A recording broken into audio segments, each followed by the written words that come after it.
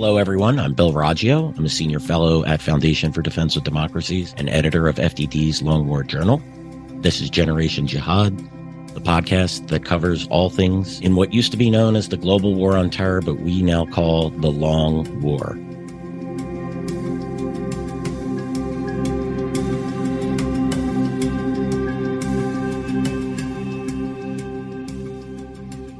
And today I have my friend, colleague, Behnam Ben Taleblu. He is a senior fellow at Foundation for Defense of Democracies, where he focuses on Iranian security and political issues. Behnam is going to be a co-host for Generation Jihad going forward, one day a week. Behnam, welcome to Generation Jihad. I'll have to not say that going forward in the future. Great to have you on and looking forward to us co-hosting the show together. It's an absolute pleasure. I'm looking forward to more aggressively embracing this role. Thank you so much. Well, you're perfect for it, Behnam. You're going to be the well-spoken part of this podcast, that's for sure. Certainly a lot to discuss in the war. We're going to tackle a couple of issues today. We have the administration's what looks to be wavering support for Israel, and Antony Blinken, the Secretary of State's trip to Israel, leaked intelligence that the Israelis are half of their bombs that are being dropped in Gaza are not precision-guided missiles, precision-guided munitions. Houthi attacks that are just really spiraling out of control in the Red Sea and the Gulf of Aden. And then we're going to take a wider look at the Iran's diplomatic strategy. But let's turn back into the first item. I believe it was yesterday, President Biden said that Israel is losing global support for its operation against Hamas and due to, and this is put these two words in quote, indiscriminate bombing in Gaza. And then you pair that with Secretary of State Antony Blinken. I believe he landed this morning. We're recording around 12:30 on Friday, December 15th here. So he is there to pressure Israel to wind down the war and get back to targeted raids against Hamas, targeted operations, basically wind the clock back and get, just go for terrorist leaders and terrorist fighters. And the administration, does it look like a staunch supporter of Israel today, or does it look like an administration that's trying to play both sides of this war? It's quite clear the administration, in my view, is serious in trying to allow Israel to find both the political time and the military space to achieve its stated goal about trying to destroy Hamas. I take the administration commentary about giving Israel that space, particularly after the grotesque attacks of October 7.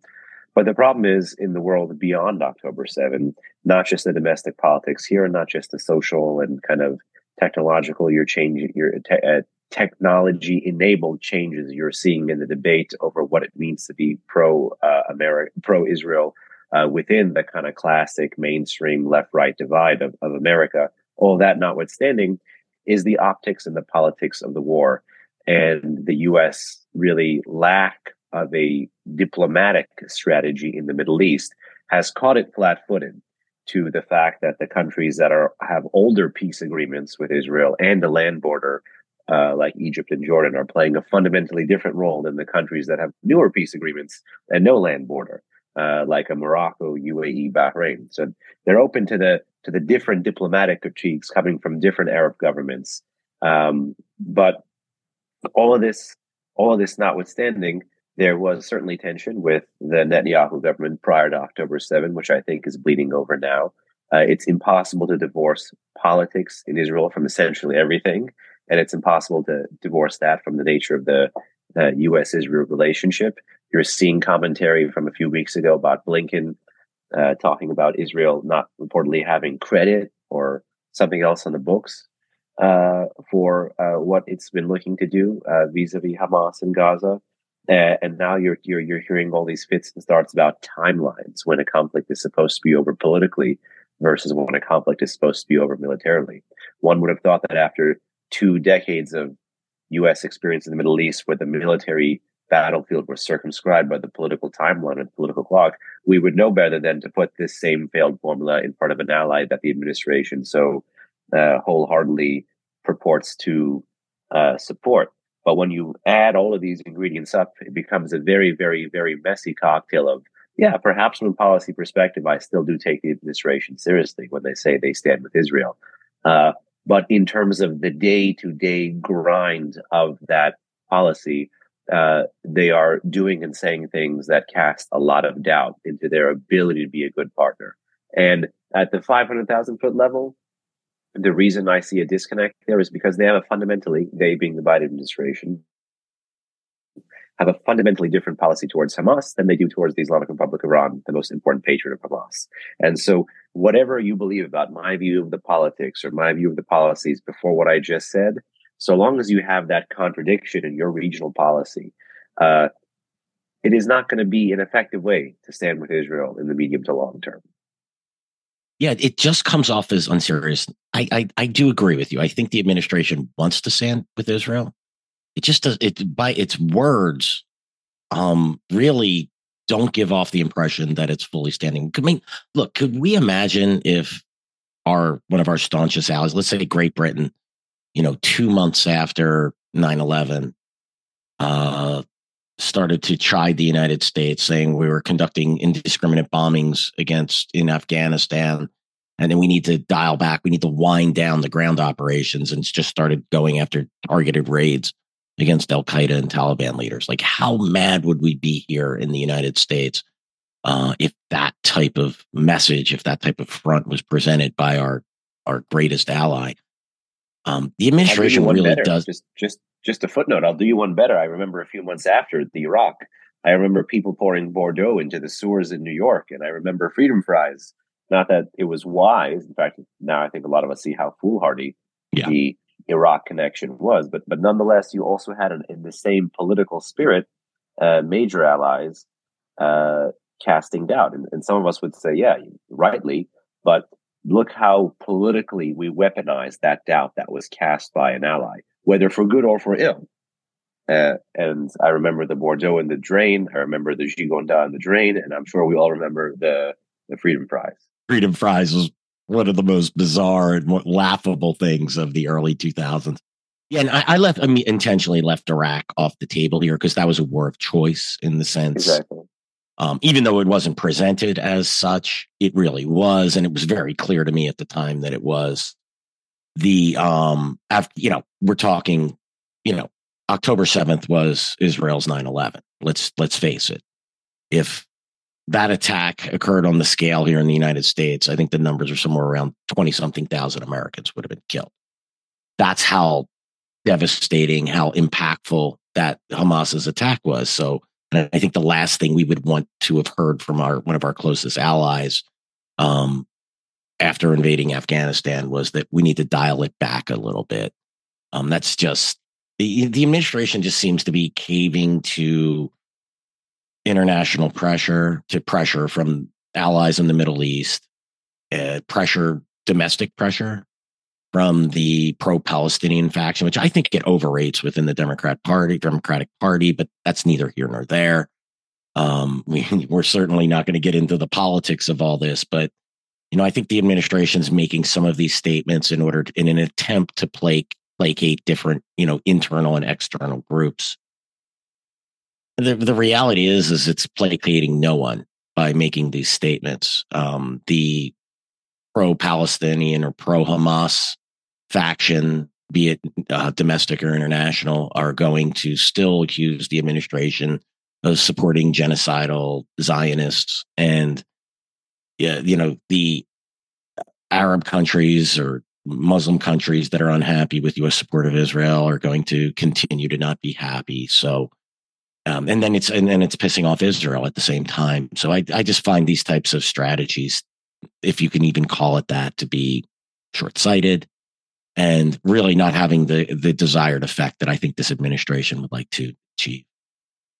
There's a good parallel with the stepping up, but still more limited U.S. strikes in Iraq and Syria, particularly since October 17th, when the first major batch of militia attacks on our presence in Iraq and Syria took place, which is the nature of the commentary we put out. And you and I have discussed this before with Joe at length. The nature of our political commentary circumscribes the military effect of our military moves. The human mind doesn't create these artificial divides that we try to project onto foreign policy or to politics. Signaling is both word and deed. And in a world where I said we don't really have a diplomatic strategy for the Middle East, our talk, however cheap it may seem to some politicians, is that diplomatic strategy, or takes the role or fills the role of that strategy.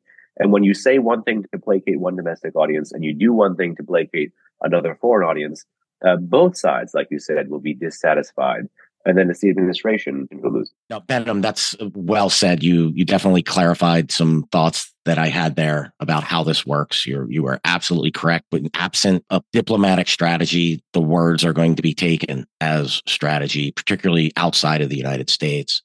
And what they're hearing is all over the place. Let's turn to, amazingly, U.S. intelligence a couple of days ago, it was leaked out that they estimate that somewhere around 45% of the munitions fired by Israeli aircraft were not precision guided. And this is being taken as evidence, of course, by the anti-Israel factions to mean that the Israelis are looking to commit genocide and destroy all of Gaza and things of that nature. Now, I'm going to say this. Let's say we take the Gazan Health Ministry's estimates of, I think there's somewhere over 18,000 casualties at face value, which I don't. It's run by Hamas. Of those 18,000 killed, of course, 145% of them were civilians, and 300% of those were, of course, women and children. So that's how the Gaza Health Ministry runs. But let's just take that number at face value. The Israelis are very inefficiently conducting genocide based on those numbers. So that's absurd in itself. What people don't understand about these type of conflicts is that, and I've had experience with embedding with U.S. forces in Iraq particularly, is that your stockpiles of precision-guided munitions are quickly depleted. While the U.S. was conducting counterinsurgency operations in 2007 in Iraq, I watched military units use non-precision guided munitions. I watched helicopters use missiles that weren't guided. I watched artillery units fire regular artillery, and mortar units launch non-guided mortars at targets. This is war, and you go to war with what you have, as I believe that's what former Secretary of Defense Donald Rumsfeld said, and he was castigated for this, but he was right. I mean, you use what you have in your arsenal. The Israelis, look, the last number I heard is that they dropped I think it was over 29,000 munitions in Gaza alone.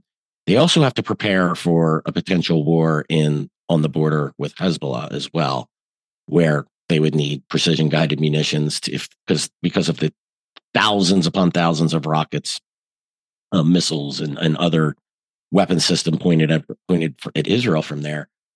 So, this, I find reporting like this to be breathless, to be completely lacking the understanding of war, as if any military in any country, Western country, the stockpiles are completely filled with guided munitions. Behnam, I know you know a lot about guided munitions. What are your thoughts on these reports, and what the Israelis, do they have to conserve some of the stockpile to deal with the potential Hezbollah threat as well? There's a couple of things that come to mind. Maybe just, first thing off the bat, you said I know a lot about the guided munitions. Unfortunately, I know a hell of a lot more about the guided versus unguided aerial threats and capabilities of our adversaries than I do of us and our allies. That's just the side of the street I focus on. Yeah, sure. But, and real quick, Behnam, but you do understand, I know you know this, right? They have unguided as well. No group, no army. Oh, absolutely. Completely has full capacity. Your knowledge of our enemies' capabilities certainly can translate to what our allies' capabilities are as well. Just want to, give you a little boost there. Thank you. No, I was just trying to clear the air here. I was not going to say this is one use of where you need a small diameter bomb versus a JDAM versus something else. I'm familiar with what exists here in the U.S. arsenal. I'm familiar with some things in the Israeli arsenal. I was just trying to tell the audience I'm much more intimately familiar with the slightest gyrations of what is reported in our adversary's arsenal than me keeping up every single day with the Israeli Defense Industrial Base or the American Defense Industrial Base. But I am a student of history, and I am a student of war. And exactly what you mentioned, about the reporting being a little bit breathless. This is exactly a Kodak moment. This is a Polaroid moment. This is not a video or a story in progress moment. These sorts of reports do happen. They are in fact designed to decontextualize. They're not useful, I think. Even if one harbors an anti-Israel disposition, they're not useful because you don't learn enough about what's left in the arsenal. A country buys weapons or produces armaments or procures these capabilities in relation to its threats. I'm very glad you mentioned the northern threat from Hezbollah right now. Every single day in Israel, there is a new normal being established on the northern front. The presence of the U.S. carrier, plus the forces that Israel has up the north, plus the fact that Israel has about 100,000 to 200,000 internally displaced persons, plus the fact that, of course, they are trying to respond without provoking to the Hezbollah attacks, which include IRAMs, which include rockets, which include mortars, which include drones, which include rockets, without begetting that PGM volley that the IDF and the IEF are most concerned about, is part of why you may have to conserve some of these systems. But the fact that PGMs are being used to begin with, or were used in the frontal part of the aerial campaign in Gaza, or the hold part of the clear and hold element of the strategy when they moved into northern Gaza first, is a sign that this is a different kind of warfighting capability that the Israelis have. This is actually the polar opposite, I would say, of indiscriminate, when you are trying to first clear territory, hold territory, doing combined arms operations, and then also ultimately doing the tough work of the tunnel investigations, which is leading to lots of deaths. By the way, there's tons of stories coming out about these booby trap tunnels, clearing and finding weapons caches in schools and mosques and hospitals and homes. Most unfortunately, this stuff is messy. And there is a saying in Persian, which it loosely translates to, they don't pass out sweets in war. And why I'm glad you mentioned that this reporting was breathless is it fundamentally misunderstands war. It's not to say that every move should not be taken to prevent civilian casualties. I simply think that when you have an adversary like Hamas doing everything it does with human shields, and a terrain like Gaza with its density consistently being compressed deeper and deeper and deeper, and weapons in these kind of civilian centers, and fighters hiding among the civilian population, and an entire code of conduct that is entirely antithetical to the Geneva Convention. Hamas quite literally is a terror organization supported by the world's foremost state-sponsored terrorism, and both of them harbor genocidal intentions towards the only Jewish state in the world. Things are going to look slightly different. But even when all of this is taken into account, there is no conflict in the world in which, most unfortunately, civilians don't die. This is not a justification. This is an understanding that even one death is too much. And that's why, in general, war often is pushed, even by states like Israel, to the last possible option. And even by states like Israel that know the intent of Hamas, that had Hamas living on its doorstep, really, after they withdrew 2005-6. These operations could have been commenced with less precise weapons more than a decade earlier. They weren't because of an understanding, particularly in democratic societies, of the cost of war, the human cost of war. That's why, for example, we take a corollary. The Israelis or the Americans have not directly attacked the Iranian nuclear program, despite knowing full well what capability this, what strategy these capabilities are designed to underwrite. War is brutally messy, and that kind of one-off reporting that decontextualizes the data, that disconnects the dots between the other threats that other armaments and other capabilities are supposed to be attributed towards, is designed to decontextualize and disconnect the dots between the nature of war and the nature of the war fighter. So this gets very philosophical for me, because as someone who doesn't want a single civilian death, and who genuinely is upset by all the civilian deaths that you've seen pre, post, during October 7 and into the present, this is why Hamas must not be permitted to win. Yeah, I love that Persian saying. It's don't pass out candy in war. That is just perfect. Or they don't pass out candy in war. That would meaning to say that the things that happen in Yeah, war are are all ugly. so brutal. Or the Clausewitz line: the ultimate purpose of war is to serve itself. Some may take that here and try to decontextualize and say, oh, we're justifying these things, but this really is the case of no, we're trying to explain. We have had the privilege in the West, particularly in America, to forget about the nature of war. It is a privilege alien to human history to have to forget about the brutality of war. You are speaking my language, Behnam. I got to tell you, in numerous private conversations, I've been beating this drum. I mean, look, wars are horrible by nature. They should be avoided at all costs. And once they're begun, they should be prosecuted to the bloody end. And because, extending the wars, you want to ensure more civilian casualties in Gaza, try and fight this war with one hand held behind your back and watch this war drag out and watch more infrastructure be destroyed and more civilians being killed. Israel didn't ask for this war. It wasn't invaded it didn't invade Gaza on October 7th. The opposite happened to a level of barbarity that we haven't seen maybe since the genocide in Rwanda. I don't know. There's something in between.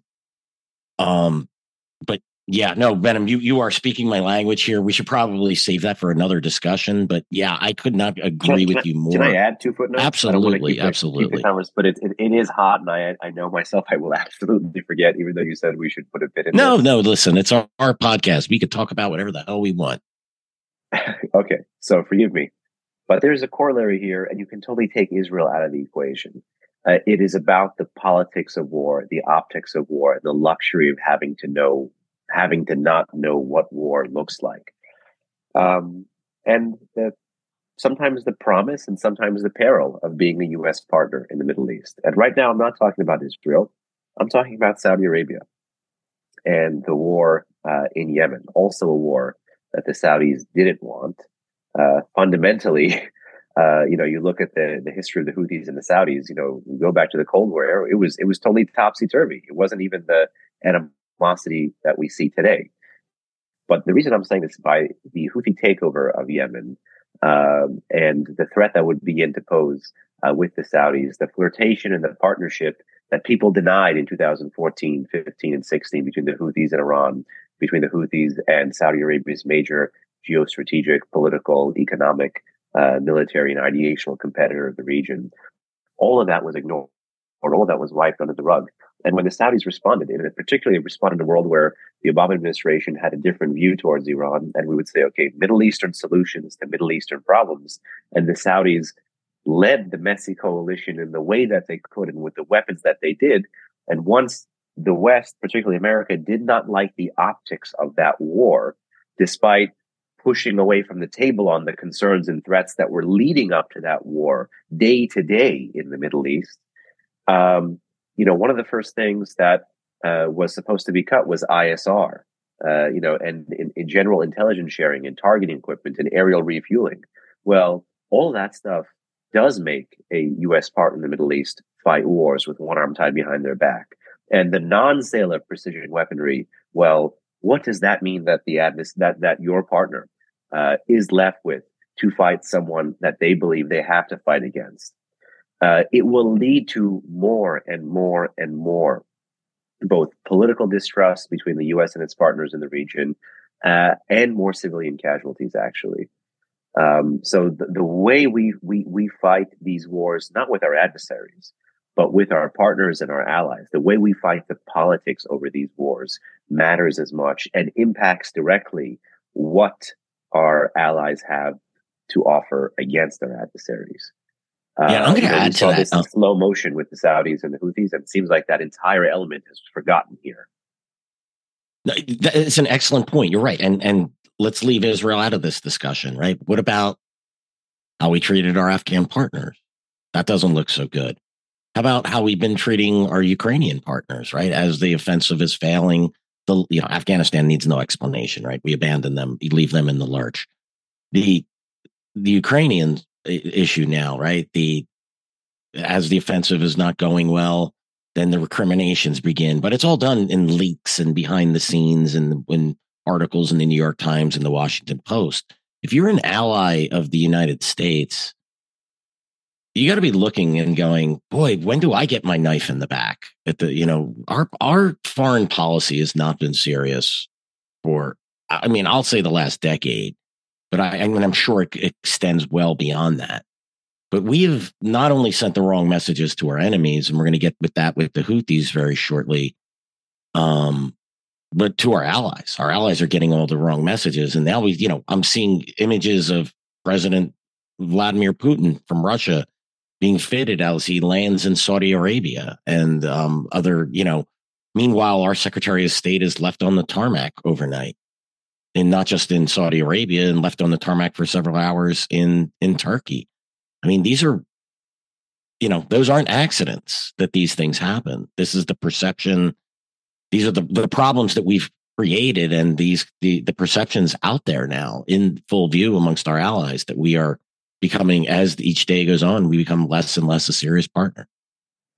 There's nothing to drive home that image about waiting on the tarmac than the previous trip Putin took to the UAE, where you have, I believe it was, American jets painting the Russian flag in the sky. Admittedly, the flag is still red, white, and blue. You could pretend it's the French flag if you don't want to pretend it's the American or Russian flag, but welcoming the Russian president like that. I mean, obviously there's politics there, but this should remind us that why we need a diplomatic strategy towards the Middle East. This is not a soft man's, kowtow, cop-out answer. This is, we need to know that we have to hold our friends' hands and then sometimes press those hands firmly, sometimes pull them in, sometimes whisper something in the ear, sometimes give them a tough but tender embrace. We can't just talk down to our friends and partners in the region, especially when our friends and partners in the region keep reminding us that they have options. This is just worth noting. Yeah, look, Clausewitz is right. I mean, war is an extension of politics, and we don't have a political diplomatic strategy in the military East, and therefore we're acting reactionary. There's not even between administrations a coherent policy, right? Look at the Iran and the JCPOA, and I mean, we can go on and on, Behnam, about this, and maybe we will focus a podcast on just this, but I think you really touched on it today, that our lack of strategy, our lack of diplomatic strategy leads to, and let's get into this, our inability to respond to Houthi attacks on international shipping, not just on U.S. warships or Israeli warships or Israeli cargo, but international freighters are being targeted. Look, the last time I checked, and this number may have changed between now and very likely for you, the listener, between when we record at this moment and you get a chance to listen, there's been 3 attacks on international shipping in the last 24 hours. The Houthis are on a near daily basis attacking either. There was a French warship that was targeted with 2 drones. U.S. warships have been targeted multiple times, despite the Department of Defense trying to say, well, we're not sure if we were actually targeted in that attack, even though the drones were flying directly at U.S. warships. Tankers have been hit with missiles. They've been boarded by Houthi fighters.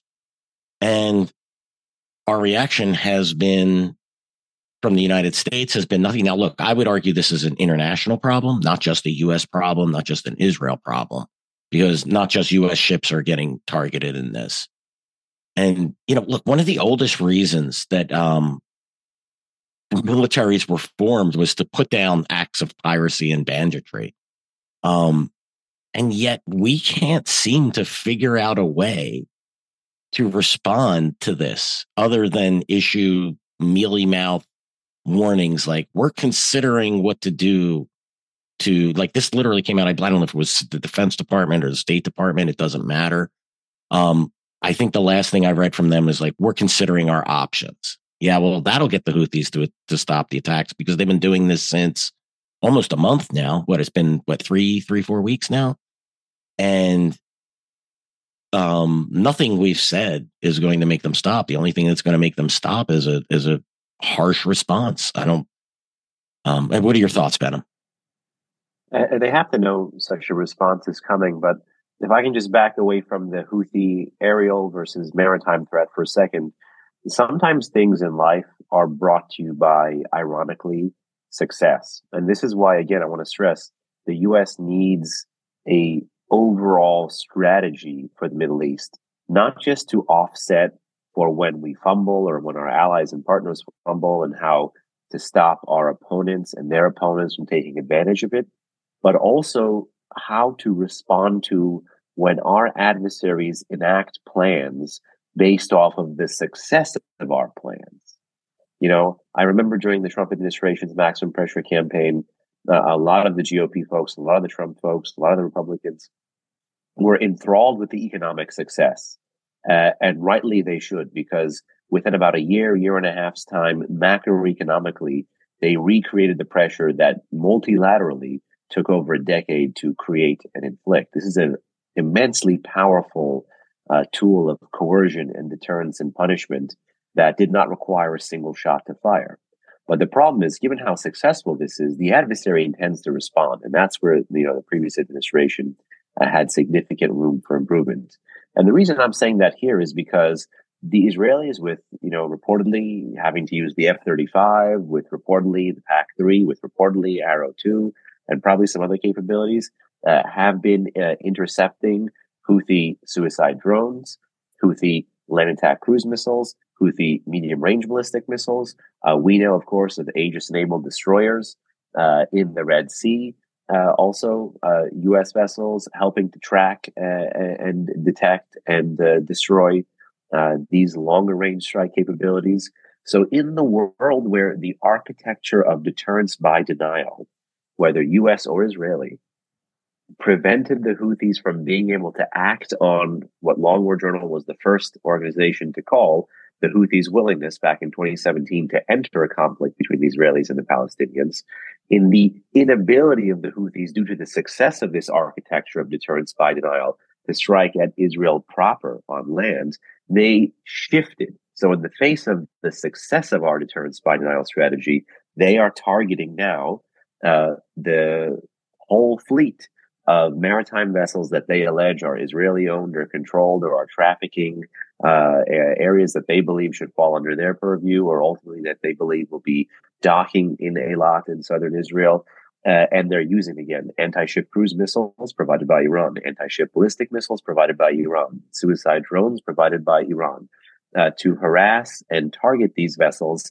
Recently, I think about 2 days ago, based on when this podcast is being recorded and when it will come out, you had almost an attempt to land a blow, I think using a suicide drone, against a vessel carrying fuel. Imagine not just the environmental and political, but the strategic implications of a fireball in the Red Sea, and what that would do to insurance premiums on all other commercial vessels going there. So the success of the Israelis and our deterrence by denial strategy got the Houthis to shift to lower hanging fruit. And it's clear that in the absence of a political strategy to understand what is the threshold to absorb, what is the threshold to warn, what is the threshold to respond in kind, and what is the threshold to escalate, in the absence of unanswered questions by both us and the Israelis about how to respond to the Houthi threat, we're unfortunately going to see many more of these attacks. We are continuing to see more of these attacks. I think it is good news that the administration now wants to extend the logic of all those other task forces. They have task forces for the Strait of Hormuz, for the Persian Gulf, for the Arabian Sea, for the Indian Ocean, for the Gulf of Aden, and they should extend them for the Red Sea. There already is, a couple of different multinational security international constructs there for arms trafficking and detection, interception operations, older stuff that went from Iran to Yemen. If some of that stuff was as 100% successful, then the Houthis may not have had some of these more advanced anti-ship capabilities today. But I digress. If the administration is intent on broadening this coalition, I think that is great news. Already there was a story that you flagged for me about less than a week ago, Bill, of a French interception of an Iranian suicide drone. Even the French here are involved and engaging in deterrence by denial. The question is, which one of this international coalition, which member of this, if we do what Jake Sullivan does and extend it, is going to engage in that next step, which is to establish those thresholds and engage in deterrence by punishment. Many people forget we have the USS Mason in the region. The USS Mason is not alien to this region. It is not even alien to the Houthi threat. In 2016, you remember, and Longword Journal documented the use of anti-ship cruise missiles. Iranian provided Chinese copies, I believe C-801s or C-802s, anti-ship cruise missiles being fired towards the Mason. The U.S. did militarily respond. And for a period of time, that military response brought the lull and then the drop in direct attacks by the Houthis using Iranian-provided anti-ship capabilities against their naval assets. So again, there is a clear predicate. There is a historical predicate. There is just a question of our politics again. And this is where, let me bring in another complicating factor if this wasn't messy enough. There was a story a few days ago, and I want our audience to know this because, again, there are costs to not standing by your partner. Just like in the world of the U.S. not, taking the GCC position, particularly the Saudi position prior to the 2015 nuclear deal, on how outsized the Iran regional threat is and how afraid these countries were of the Iran regional threat, and then not being informed of this secret kind of multilateral track for diplomacy with the Iranians, and then again, the politics of the JCPOA in 2015. Once they saw all of this, some of them, like the UAE, hedged. Others thought, just like the Saudis, that you have to take things into your own hands, and you got the war in Yemen. Well, the war in Yemen, what's the current status of that today? There have been multiple ceasefires extended, despite the Houthis showcasing that during these periods of ceasefires, they have had revolutions in long-range strike capabilities. Again, the Houthis now are the only proxy of Iran to use anti-ship ballistic missiles. They're the only proxy of Iran to even possess, let alone use, medium-range ballistic missiles. These are game-changing military capabilities. And in this period of time, the Saudis have adopted a fundamentally different approach. They see the U.S., because of the politics, because of the optics that we mentioned, distancing itself both from the region as well as from the support for that campaign against the Houthis, as well as from any kind of clear political strategy as to what the future of Yemen should look like. And the Saudis now, based on this report from about a week ago, have been warning the Americans, oh, please God, don't militarily respond, because then the Houthis will go at us. The story is not clearly confirmed, but it is based on a couple of unnamed regional diplomatic sources.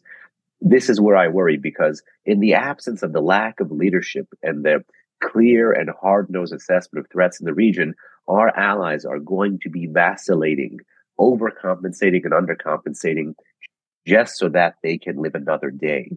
And in this world now, we have a force, Saudi Arabia, that maybe 8 years ago was beseeching us for help. And now they're going to be calling on us, allegedly, for restraint. And it all comes back down to, well, how were you tough with the Houthis to begin with? Did you connect the dots between the Houthis and Iran to begin with? And that original failure continues to beget more and more and more policy problems for us. Yeah. And, look, why is President Putin so welcome in his trip to Saudi Arabia, right? He's consistent. Maybe the Saudis are finally saying it's time to look. There's a couple of quick things, and then we're gonna talk about Iran's diplomatic strategy. You had mentioned the insurance, right? And that was something we had very early on. You, me, and Joe discussed was the insurance rates. This is from 11 days ago. I'm going to directly read this quote from Reuters. Insurance industry sources said that war risk premiums had stayed firm on Monday between 0.05% to 0.1% of the value of ship from around 0.03 estimated last week before the attack. So the 11 days ago, insurance rates doubled to tripled for ships traveling near Yemen. What do you think it is today after ships have been boarded, struck, U.S. warships have been attacked, French warships have been attacked? I think those rates have doubled and tripled again. And I want to be very clear. This shouldn't be just a U.S. response to the Houthis. This should be an international response. It's just not U.S. and warships, again, U.S. tankers the international community, the Chinese, the Russians, they're either buying oil or sending goods through these routes. Everyone has an interest in not allowing, which is essentially a sophisticated form of piracy being conducted by the Houthis. So, but we talked a lot about our lack of diplomatic and strategy. Behnam, let's talk about Iran's diplomatic strategy. We talked a lot previously about its military strategy with supporting the Houthis.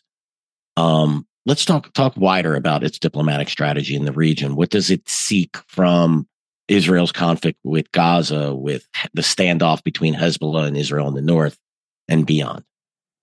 In general, I had mentioned the success of some of our policies sometimes, or the success of any policy, will cause an adversary or an opponent of that policy to recalibrate.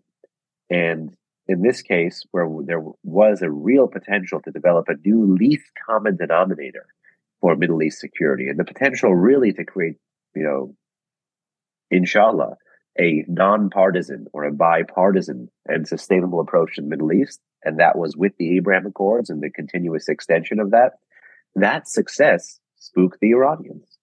And in that sense, the Iranian support for the Hamas operation cannot be divorced from the success of the normalization agreements.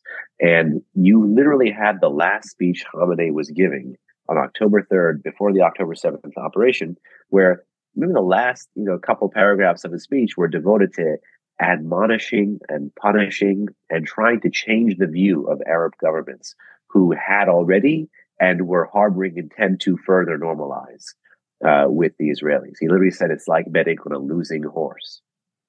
So ultimately here, this diplomatic success that the U.S. had, when you don't shepherd a success, when you don't take from the sapling and care for it and defend it and let it wither on the vines for a few years and ultimately rediscover it circa election time, as I think the administration did with the Saudi initiative, despite not even wanting to use the word Abraham Accords for the first 2 years, most of the Biden folks were in office.